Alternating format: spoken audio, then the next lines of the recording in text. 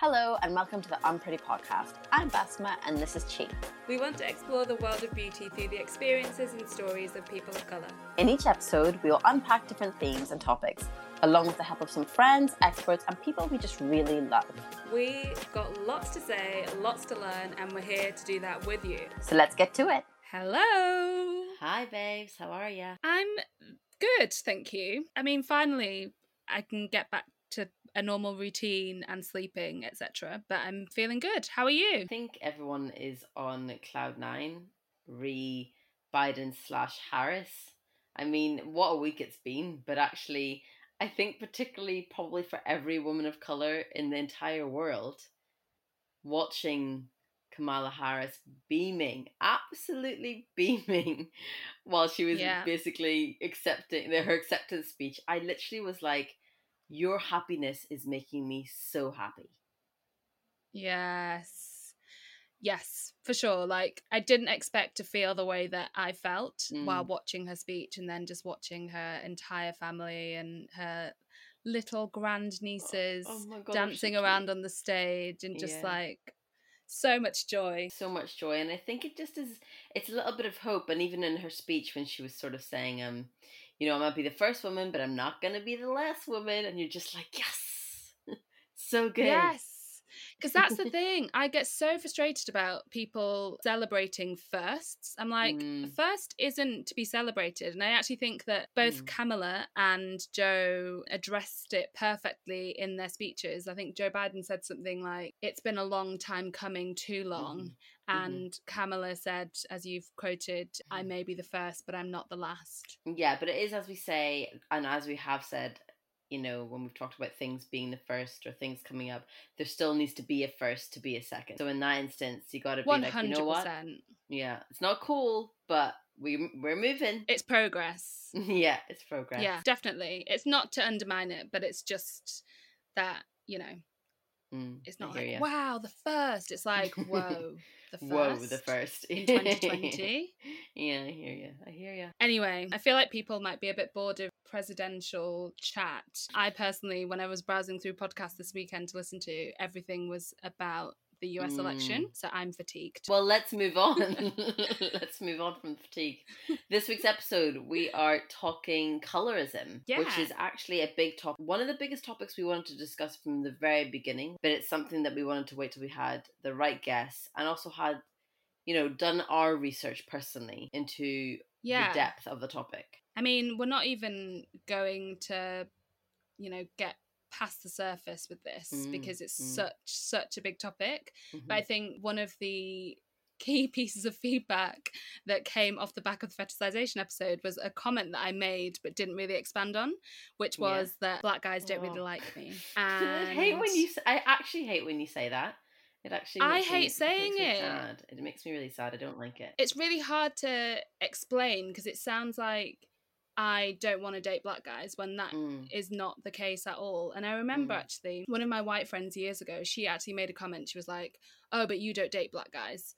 And I was like, hun, think about the amount of times that we've been out in the club and you've hooked up with a black guy. Yeah, and I haven't. None of them have made any attempt towards me. Yeah, it's not that I don't get attention. But have you thought about that? Maybe. And I think that colorism really plays into that. That's not to say that black guys don't date darker skinned black girls at all. Like, there are definitely some. I've dated some of them. My brothers and my cousins are examples of that. But it is something in the black community that doesn't really get discussed. Yeah, and it's when we talked about that and we sort of delved into it. Actually, we had a group discussion with Ao and with Kadeen, of course, because you and Ao are darker skinned to me and Kadeen, and I always said that my struggle when I started dating black guys is that a lot of their darker skinned black girl friends would be like, oh, well, so you went for the light skinned girl. And I always struggled with that because I was like, oh, that's not really... It's not fair. I know I'm lighter skinned than you are. I agree. My struggle is not the same as being darker skinned. I think actually, the darker you are, probably more the societal struggle. But I felt always a bit on the back foot. I guess it's a different societal struggle. I don't want you to diminish your struggle. It's a different experience. Yeah, it's not necessarily like in some aspects it's worse, but there are things that are worse for you. No, Yeah, I guess for me it was always just like, oh, like please don't like exclude me from this conversation because I'm not a dark-skinned girl. I still have a struggle. It's just a different struggle, as you say. So I always struggled with that struggle because I always felt like I shouldn't have a voice in it because my struggle isn't as deep. When actually it's just a different kind of struggle that I don't think, and Katie kind of agreed with me, that light-skinned Black girls don't really talk about. Yeah, I really wish that we could have recorded that entire conversation that we'd had for people to listen into. That statement that, you know, the Black guys, darker skinned Black girlfriends were making was actually, it was a derogatory statement towards him, not towards you. It was their way of essentially saying that this darker skinned Black guy fetishizes lighter skinned Black women, essentially. So you are a victim of fetishization potentially, which is a different kind of discomfort to the discomfort that you were feeling. I imagine. And the thing about it is, I guess lighter skinned Black girls don't get to have that conversation. And not that we're not allowed to have it, but almost it's like, well, like relax, our struggle is still, you know, as a darker skinned girl, it's still harder than your struggle. So I always felt like, okay, I've just got to swallow that.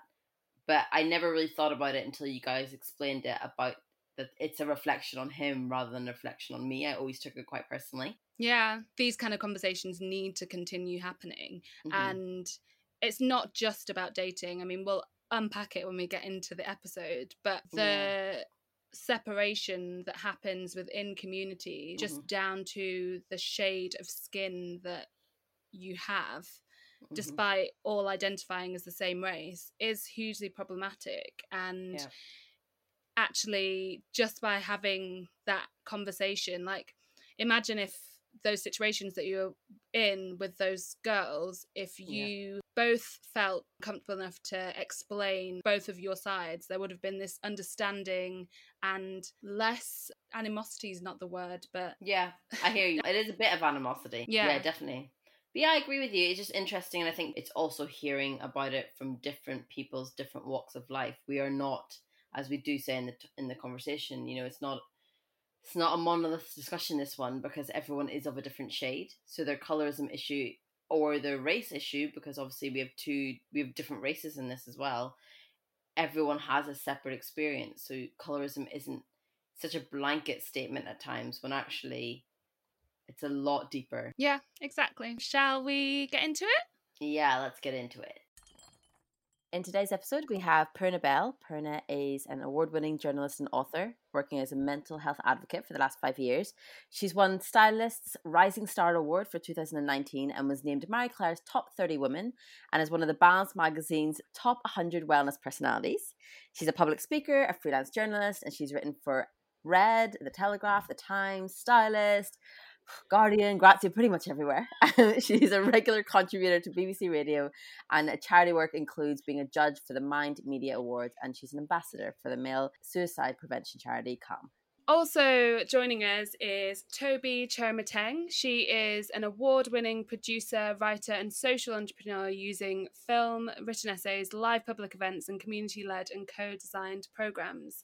Working in cultural production, strategy, consultancy and project management, Toby, you are the ultimate slasher, can I just say?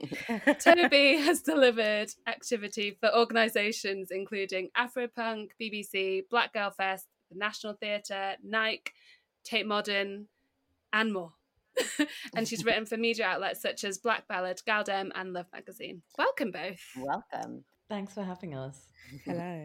So the first question we love to ask our guests, which actually we've kind of changed around after we were called out a couple episodes ago, but the first question we like to ask everyone is, how do you identify yourself ethnically? But also now we go, how do you like to identify yourself ethnically and culturally?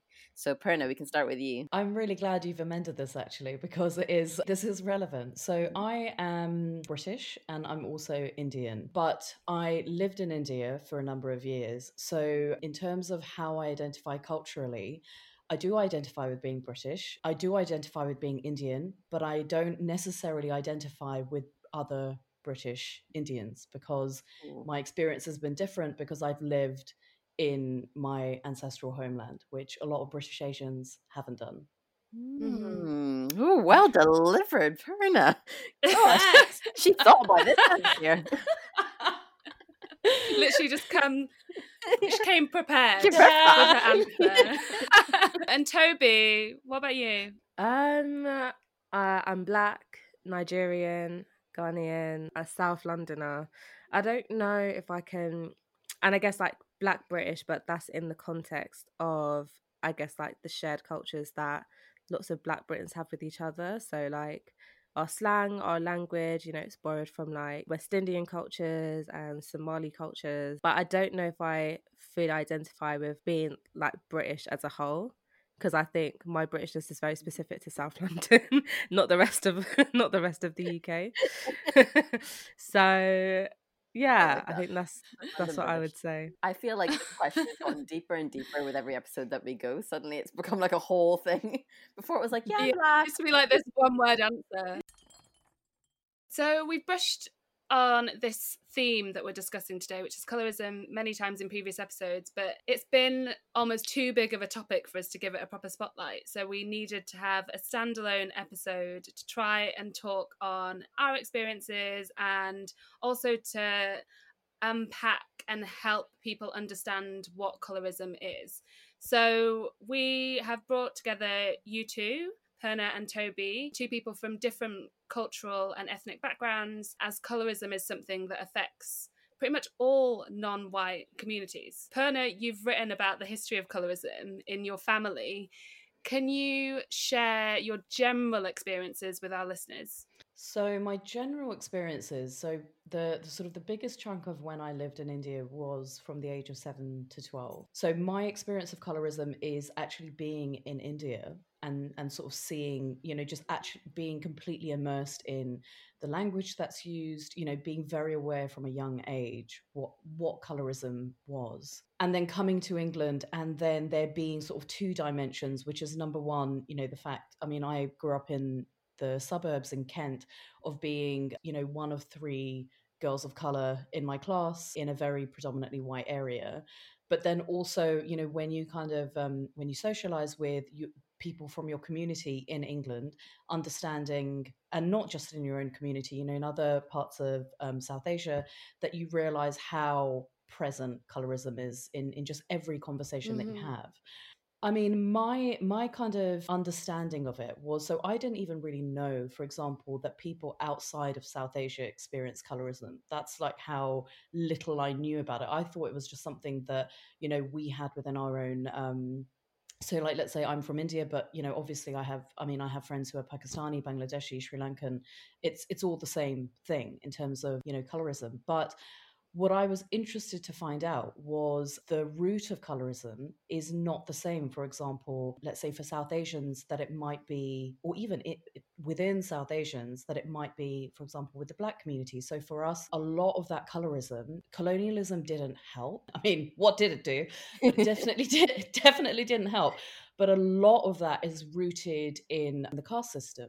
So the caste system has been, within Hinduism, for example, has been going on for about 3,000 years. And it's rooted in, so not just, ideas of, let's say, what you would call Western ideals of what beauty are, but within sort of our own race, as it were, there are very big distinctions between, if you've got lighter skin, you're deemed more attractive. It's also got a huge economical aspect to it because, you're given better access to jobs, so you would tend to have more wealth, etc., etc. Whereas having darker skin is viewed as, in the same way, I would say that generally when we talk about colorism, but darker skin is viewed as a hindrance. It's not viewed as attractive. People who kind of were at the lower end of the caste system, who did, jobs that weren't paid very well, were then at that bottom end of the spectrum. So its roots are pretty old and they're pretty long. And then when you obviously layer colonialism on top of it, what you have is this unbelievably, toxic system of privilege, of how we view our own attractiveness within that, our own self-worth and so on, that to this day, it's almost every conversation that I will have with, especially my relatives, less or so maybe in my own peer group now, but it's there, like it sits at the back, of almost every single thought when it comes to talking about attractiveness. Yeah, amazing. Wow, Yeah. Wow, Berta. You have feelings on this, but you're totally right in every different sphere. And just also hearing about that point of view of it being I guess from that Asian perspective or that Pakistani perspective. In a sense, yeah, it is kind of all the same thing, but it has a different undertones of the same undertone, if you know what I mean. Like it's it's really interesting. And Toby, what about you? What are your experiences of colorism? I guess like very, very similar. So, you know, colorism within Black community and different Black communities as well, geographically. I think, you know, I'm half Nigerian, and skin bleaching is like widely advertised out there on, you know, on billboards and in shops and stuff like that. There's an active culture of colorism and demonizing dark skin. And similar to what Purna was saying, I think in the UK, you know, it will affect the sexualization of young Black girls, young Black boys that are likely to get stopped and searched, things that contribute to like the school to prison pipeline. I think in an American context, there are statistics on the makeup of prisons and how many of those people have darker skin. I don't know if we have those statistics in the UK. And I think conversations within Black communities tend to focus around desirability, and so like dating and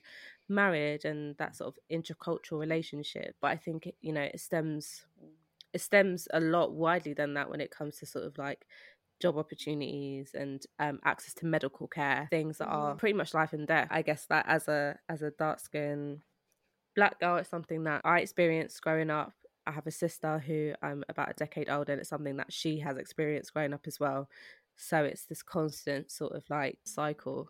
Yeah. Toby, can you tell us more about the concept of the misogynoir? Because I know that's something that you've talked about quite a lot. I was reading one of your Galdem pieces where we introduced, well, not introduced the idea, but you almost unpacked it. Can you explain that to our listeners? Yeah, so misogynoir essentially talks about misogyny that is specific to Black women because it is furthered and enhanced by our race. It's sexism that is informed by also being Black and how those two intersect. It's a term that was coined by a queer Black feminist called Moya Bailey, who is American. So the concept of the idea was started from an American lens, but it's widely been adopted and adapted by Black women across the world. And it really kind of looks at how being a Black woman specifically reinforces specific aspects of racism and specific aspects of sexism. And I think that differentiation is really important.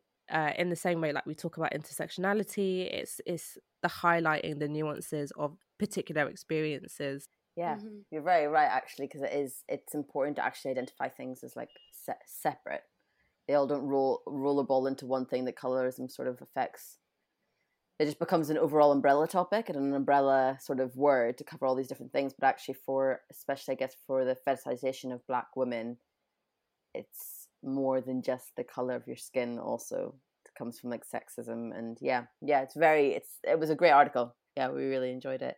I guess the other thing that we were thinking about, and we talked about quite a lot when we thought of this episode, is how colorism manifests itself in the modern world.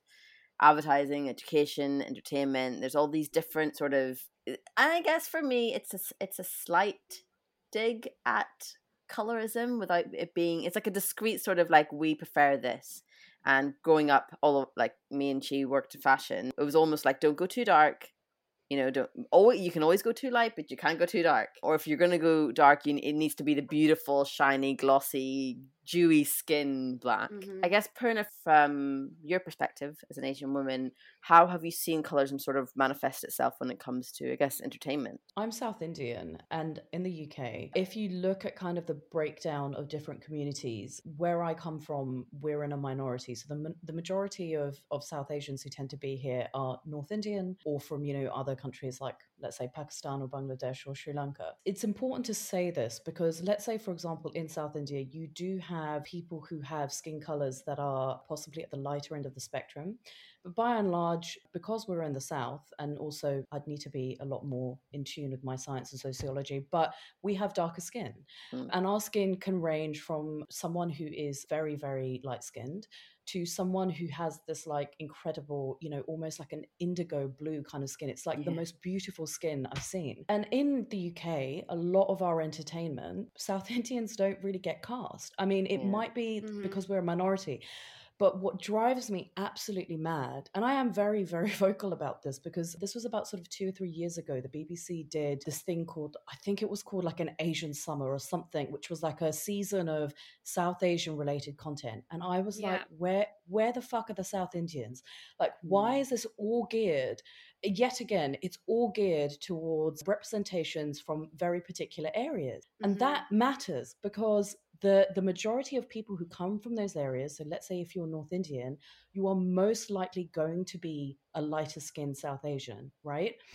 And we could say that, okay, maybe it's that, you know, there aren't enough like South Indian or Sri Lankan actresses or actors or whatever.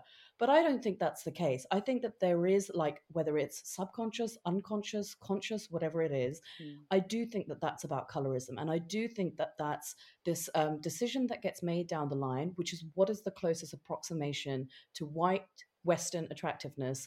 And there is a certain set of South Asians who do resemble that the closest, who then get depicted. So, for example, the only time I've ever seen the depiction of where I come from on TV is Mindy Kaling, because she's Tamil, which is also Tamil Nadu is a state in the south. Like, so the only time I will ever really get to see my own culture represented is in the States. And it's one person, right?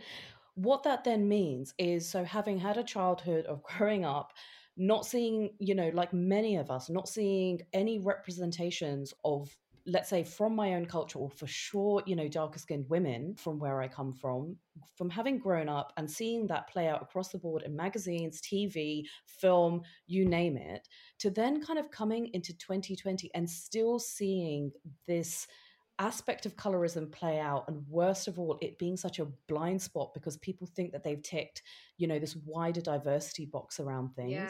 That is so frustrating. I hear you. For me. Yeah.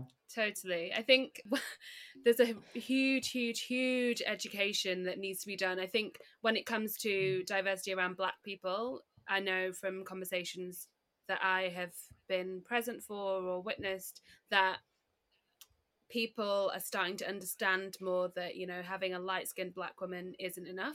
But definitely within the South Asian representation, that is something that I have never ever seen discussed. I think generally in most industries, actually, South Asians, despite being, I think, 8% of the population, was that? That's a high percentage.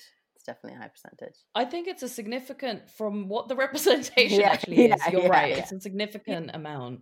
Yeah. It's crazy. Like, there are more South Asian people in the UK than Black people, I understand. And yet the diversity that we see represented is always, and it actually really pisses me off, because as much as I really want to see more people that look like me on the screen, and like, it's not just about people that look like me, it's like the TV programs should look like the world outside of our homes. And that's what a lot of people are hugely missing. Toby, you mentioned skin bleaching in Nigeria.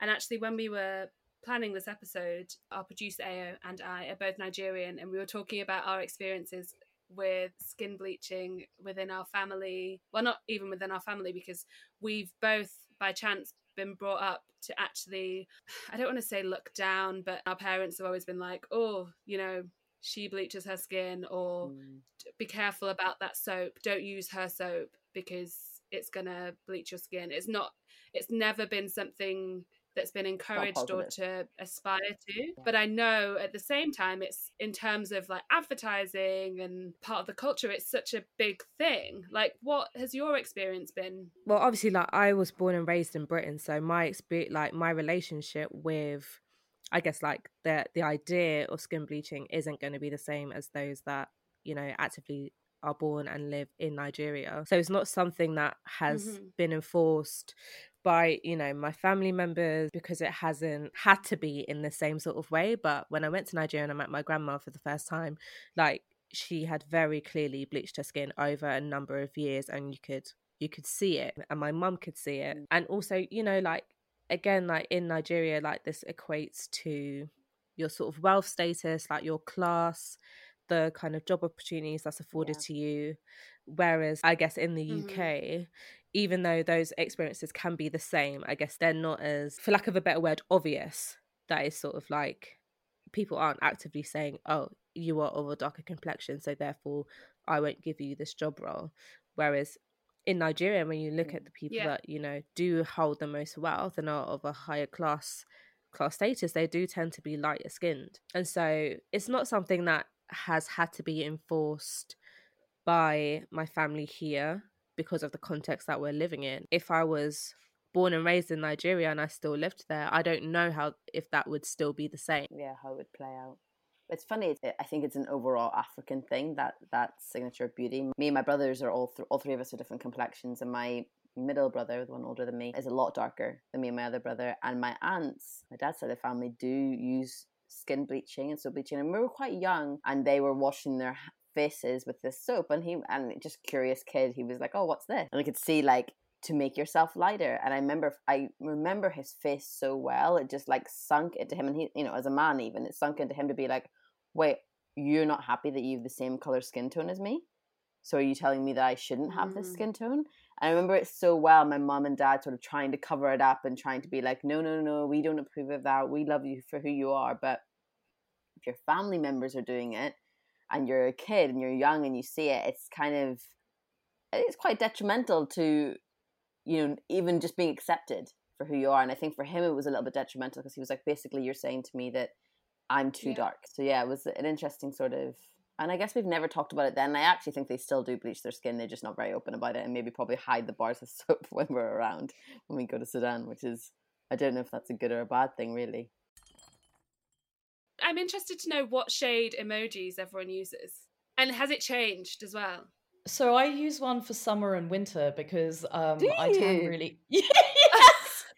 I don't think I do it consciously. I think it's just literally like, because in the summer, like I tan like very, very quickly.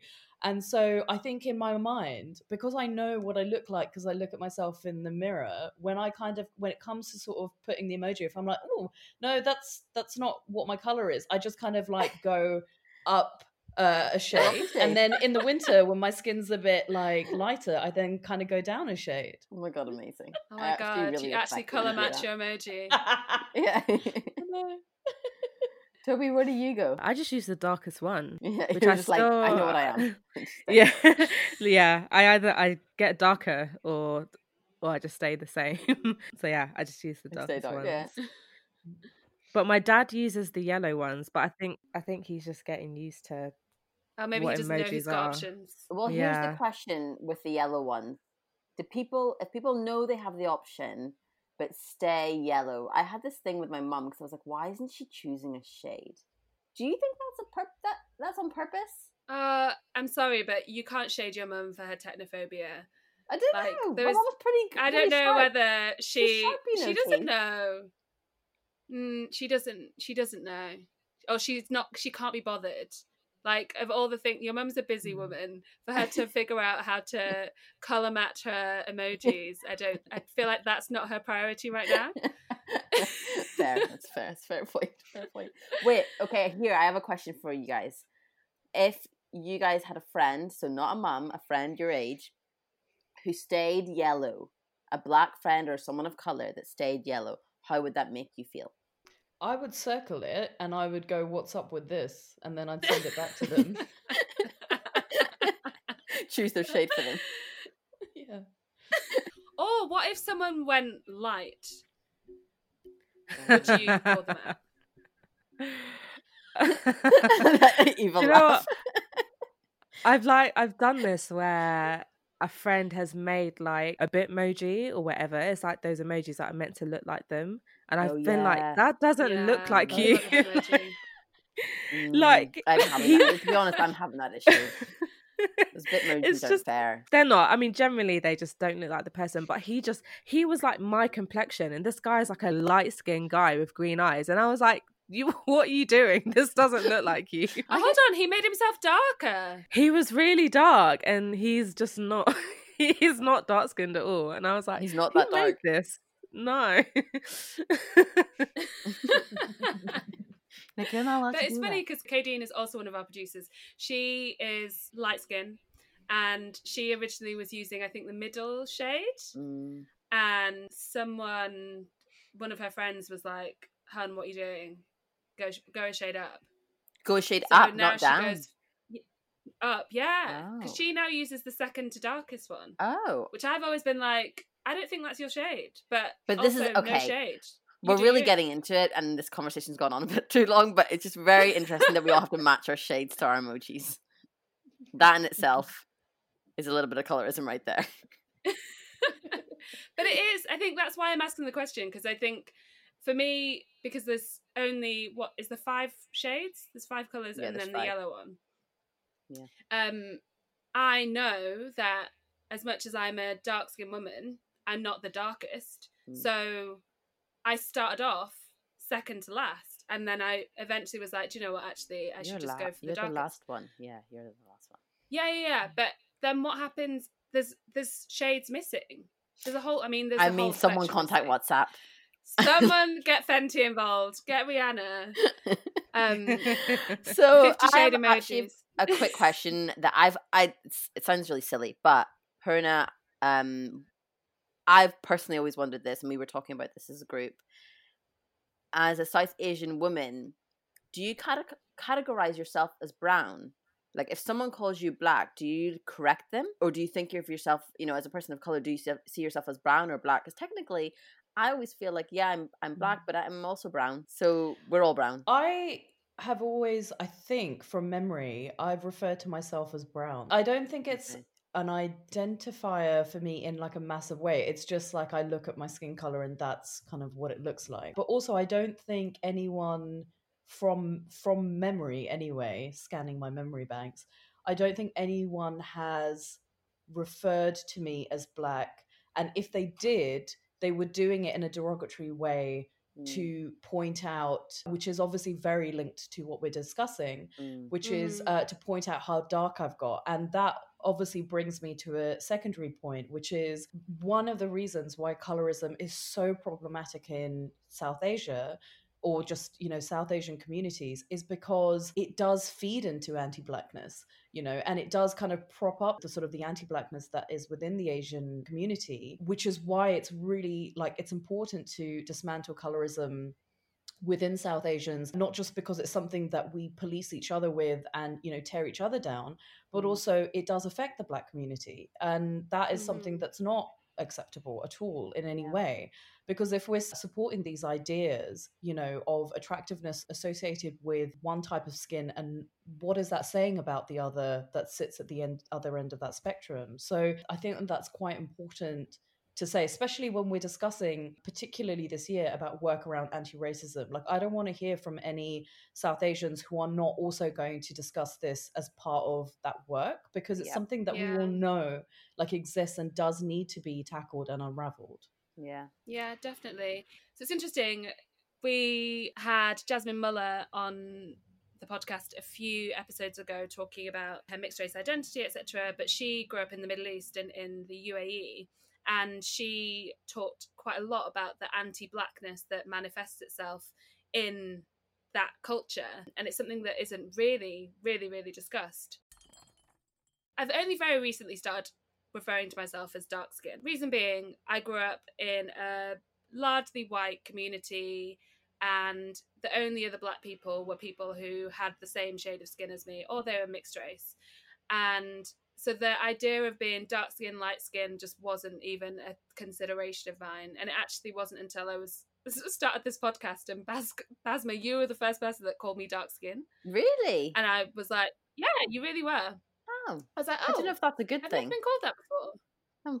It's neither a good or bad thing. It's kind of it's kind of fact when you have the two of us together and you're differentiating between the two. Yeah, I guess. But my question is, as Black and brown people, we tend to be categorized by either dark skin or light skin. But when does light become dark?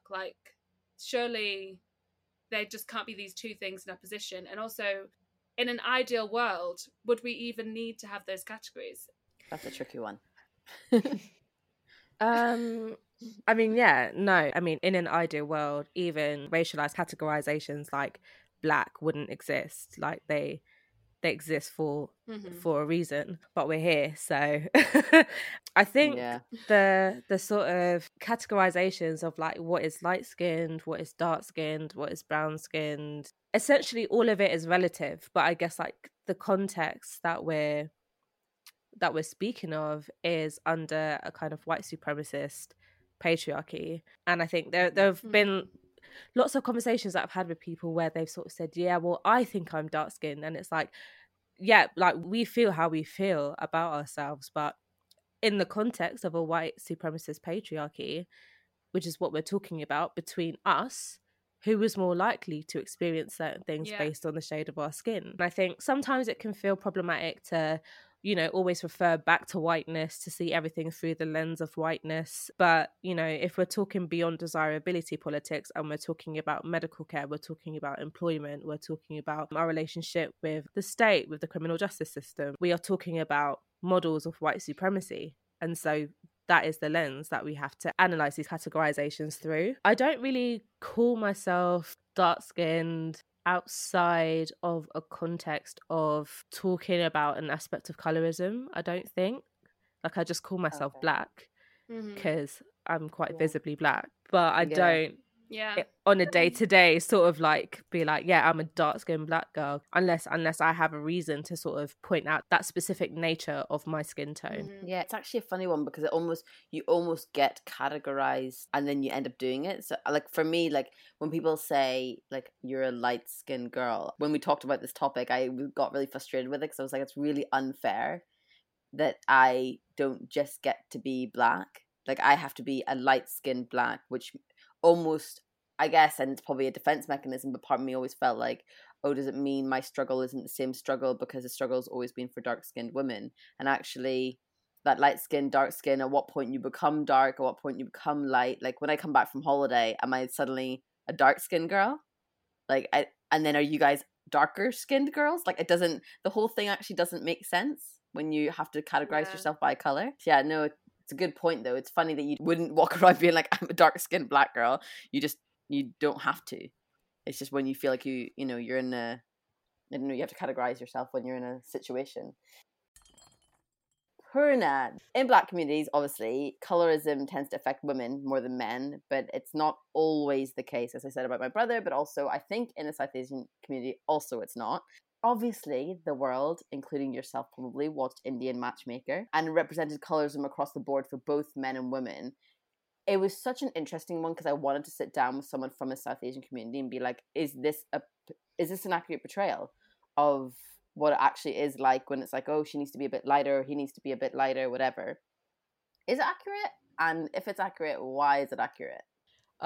Yes, it is accurate. I think that a lot of people that I know who are South Asian found it quite upsetting because I think that they found parts of it a little bit triggering because this is obviously like an actual lived-in situation for them that they've had to hear from like extended family and so on. I used to be married. I have no intention of getting remarried. So for me, it's like I viewed it with a very, very different lens because I'm just not part of that nonsense at the moment.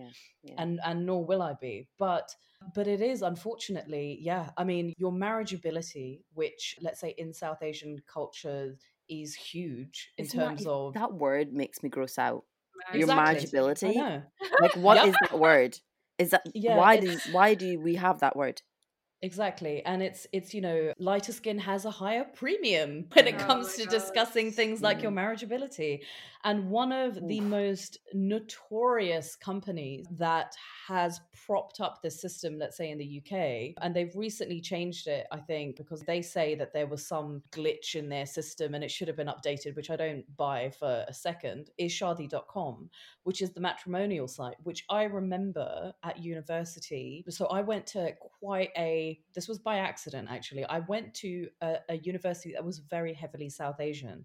So for me, it was actually a really good education for how the Asian experience is actually very different depending on where you're from, how conservative your family is, what religion you are, and so on. And I remember sort of towards the last year of university, for some girls, especially, the idea of getting married quite young was a thing. So some of them would go on Shaadi.com to like meet someone. And that's when we found out that they had skin color categories. So I think wheatish or something like that was like at the lighter end of the skin color spectrum. And then so you'd kind of like skin match according to this like list of, I think, 5 different definitions. Wow. Which is so gross when you come to think about it, because actually, because we have colorism that is so rife in our culture, everyone is going to want to tick the box to look for girls who have the lightest skin on there. We're talking about obviously within the South Asian community, right? And what that ends up doing is, yeah, it does play a factor in terms of, let's say, quote marks, how well you marry.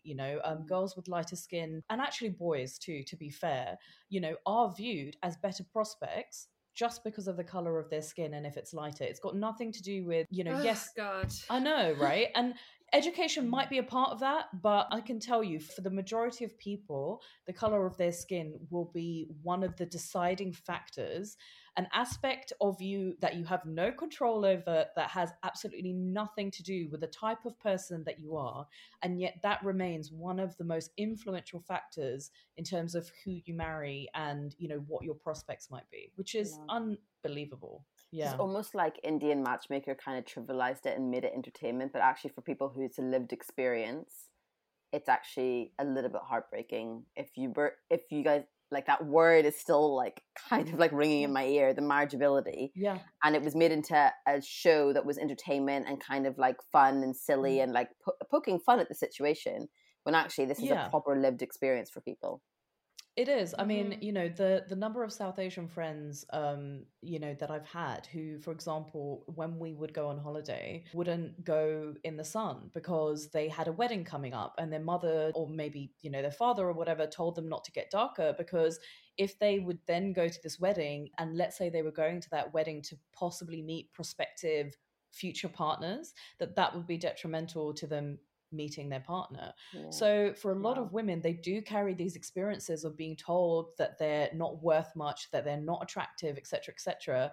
But you're absolutely right. It's then the issue, I guess, with Indian Matchmaker for some of these women was that wasn't properly deconstructed and unraveled and gone, and someone go, that's really messed up. Like, why is that a thing? And addressed it in the show. That was the only thing I would say. Yeah. I suppose the good thing that came out of that, though, is that conversations happened and the concept of colorism was brought to the forefront more so. Generally, when we were researching this episode, there's barely anything. I mean, there's like trickles of stories that are, on Stylist, on Galdem.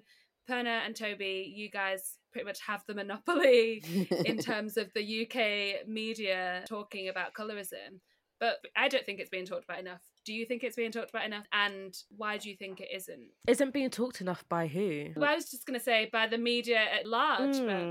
Because I think it's spoken, I would say, like, within Black communities, I think it is spoken about more, especially with, I think, my generation, in terms of, like, actively wanting to do that deconstructing and analyze it, and not just sort of like carry these like generational remnants of colonialism, essentially.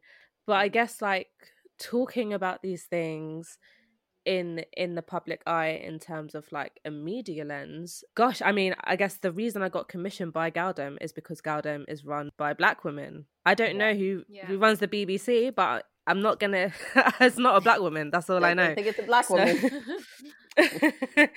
And so, I guess those people might not see the value in these conversations. They don't understand what colorism is. They don't understand what misogynoir is. Like, they probably were introduced to racism the other day. So to be, to go into it's true. a deeper conversation. I'm sorry, I'm laughing because it's true. Like, the number of people, really Toby, I don't know if you get this, but like, anytime I write something on colorism, the number of people that will go, oh, I didn't know this was a thing. Yeah. Oh, is it not the same as tanning? And I'm like, no, it's not the same as tanning. And having to have those conversations every single time, I'm just like, oh. You should write FAQs and just like send them like an automatic reply. Please read my FAQs. It's so true, I guess the conversation is, if it's not being talked about where it should be talked about, obviously you're right, Galdem is run by Liv, and that's, that's why there's a space for that, and there's not a lot of spaces for us to talk about our experiences. But then if it's not being talked about, kind of a combination with how do we deal with colorism and this huge, massive topic that is not discriminative against actually any sector of color, it's actually widely against so many different types of people. How do we then deal with it? I guess with the media, I would say anyway, like there are definitely certain limitations on how nuanced you can be with your experience, right? So we've been talking a lot about colorism, but not just in the context of desirability, whereas I feel like a lot of like media organizations, they want to know about dating as like a dark-skinned Black woman, as opposed to like the fact that I was rejected medical care. You know, that like, there's only a limit to how deep you can go. And so I think the best thing is for us to keep having these conversations internally within our communities, with directly with our people. And I guess like the articles and, you know, the media based things that we're writing for publications and organizations that aren't led by Black and brown people, I think maybe we have to analyze who we're talking to when we put these things out on those platforms, and the, I guess like the lens that we're then explaining colorism from. Because like for Galdem, I interviewed a bunch of Black women that had experienced colorism at some point in their lives, online and offline, and that article was for other Black women, but it was also for other Black men to sort of see things that they had also contributed to. I didn't write it with white people in mind. If they read it, then cool. But that's not who I kind of was writing that for. Whereas like if we're writing for bigger media publications, and that might be the audience that's going to be reading this, I might talk about colorism through the lens of white supremacy and colonialism, and actually why we have these things, as opposed to like the way Black men might treat dark-skinned Black women, or lighter-skinned Black women might treat darker-skinned Black women, because that for me is an internal conversation. It's actually a really solid way of putting it, that actually it's not a monolith conversation where you can be like, we just have to talk about this overall to all different types of people. Like in the same way, I guess racism can be talked about. Obviously there's depth depending on whatever, but it still is a bit more of a monolith topic, whereas actually with colorism, because it's an unknown topic, you almost have to teach it in certain different ways, or have the topic in different ways, because it's not as readily understood. Yeah, it manifests itself differently within communities and also outside of the communities. And I feel like right now there's work and conversations happening within Black communities for sure, definitely within the South Asian communities from what I'm seeing on my social media feed. But outside of that, you know, Toby, you mentioned how colorism plays itself out in healthcare and in employment and criminal justice. That is an external thing. So that piece of work is, I mean, I guess it's part of the racism work that's going down. That's the biggest piece of work that needs to happen in order to, especially in the white West, in order for things to move forward. Off the back of what Toby's just said, I completely agree. And I think that when you're, I mean, I don't know how you feel about this, but I find that if I'm doing a piece that is specifically about colorism, it will be for my community, but it will also be to maybe educate someone who's white who doesn't know what colorism is. Having said that, I'm just like, but actually, you know, you kind of have to hope that someone's interested enough to want to read about it, to understand things from your perspective. And I feel like that's actually a huge gamble, because I think that some people who don't really want to change their opinions, who don't really care because it doesn't really affect them, I don't think will engage with it. So actually, in this kind of wider conversation, it is about dismantling that system. And that's why that conversation around media, representation in media, who commissioning editors are, like how diverse that pool is really important, because when you're then commissioning things on whether it's like dating or whatever it might be, those are conversations that can be organically wound into it, if you know what I mean, so that people then understand it from a different perspective. But you didn't have to write an entire feature about colorism for them to then be able to go, oh, okay, that's actually what it's like. There is like a different spectrum of experiences. But that unfortunately is something that there's still a lot of work that needs to be done around that, because, you know, British journalism in particular is still super, super white in terms of, you know, the actual kind of makeup of it. Yeah. You're very right. 100%. You're very right, Purna. You're very right. Thanks for that. Okay, let's wrap, guys. We have one of our last questions that we ask all of our guests right at the end. So the reason why we ask it is because the Unpretty podcast is dedicated to Black and non-Black people of colour, and generally, as people of colour, we are kind of navigating through a world that doesn't often tell us that we're beautiful. So the question is, when did you first realise that you were beautiful? Oh my good God. That is such a big question. Actually, I'll be honest with you, it was quite late in life, I think. I probably realized it maybe when I was about like 30, 31, possibly. But it was because I was with someone who like loved me in an amazing way, and that made me feel really beautiful. And so it wasn't about the aesthetics of it. It was how I kind of actually felt within myself. Oh, lovely. Mm-hmm. Oh, lovely. Yeah. I love that. And Toby, what about you? This is such a hard question. Mm. Yeah, I don't know. I think similar to Puna, I think when I'm around people that, energize me and feed me and make me happy, that's probably when I feel most comfortable, and probably when I feel most beautiful at the same time. But I don't know. That's a hard question. The answer is you were always beautiful, and you don't even need to think about it because we're all beautiful. Well, just before we wrap up, guys, we just wanted to ask you to let us know where people can find you on the internet. So, Purna, what are your social deets? I'm at Purna Bell on Twitter and Instagram, and that's it, I think. I am at Toby Kyere on Twitter and Instagram as well. What a topic. Right. I mean, there's still so much more but I think we're gonna have to come back to this for season 2. Yeah, I think we might need to. Also, I took a lot away from that emoji conversation. Like, it was quite fascinating, actually, to talk about emojis, because it's something that we all use every single day, but we don't ever talk about actually the emoji effect. Oh my God, I had a really interesting conversation with over WhatsApp with one of my clients. He's one of my favorite clients, actually. She's lols. But I just sent her a thumbs up, and obviously, like, I color matched. And she was like, oh my God, I love this. She's a little bit older. I don't know whether she listens to this, because she normally just used the yellow. And then she was like, oh, but I would have to use this one. And she like obviously used the palest one. So you had a whole conversation about color matching your emojis. Yeah. How funny.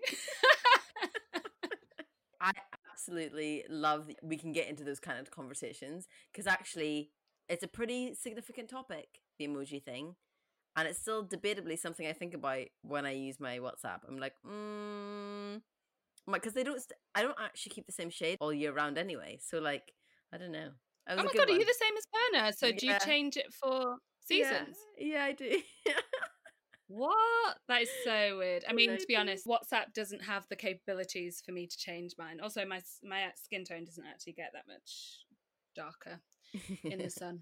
Mine definitely does. But yeah, such a great topic. And I just think both ladies are so articulate and come from such a great place. Like, I really like how they both like question things.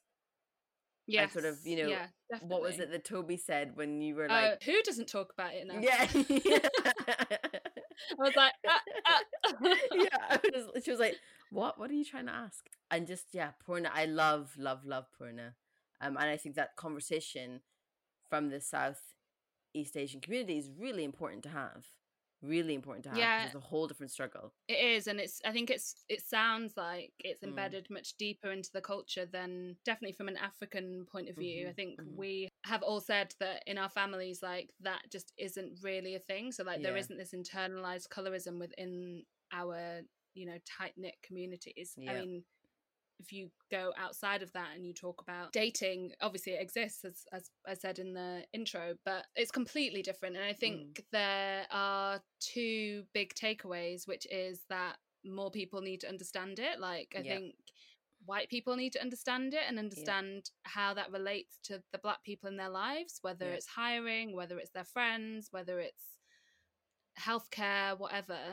Both Purna and Toby have written about this topic, so we will insert their links in our show notes, so please do have a read about what they both have to say, because as we said, there was so much more that could have been said about this topic. And they're both super articulate, so you'll take a lot away from their writing, as I hope you have done from listening to this podcast. Yeah, I hope so too.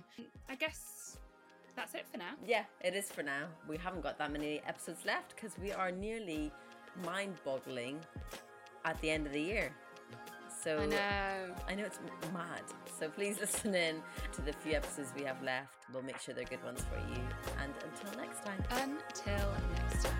You have been listening to the Unpretty podcast, hosted by me, Chi Euphodiama. And me, Basma Khalifa. Not forgetting our producers. Shout out to A. Soleil for booking our amazing guests, and Katie Bissett for managing this whole thing. Special thanks to Xenia Geller for our artwork and Enoch Kolo for our soundtrack. If you like what you heard and want to hear more, please make sure you subscribe, rate us, and make sure you tell all your friends. And follow us on @UnprettyPodcast on Instagram and Twitter for more updates. Until next time.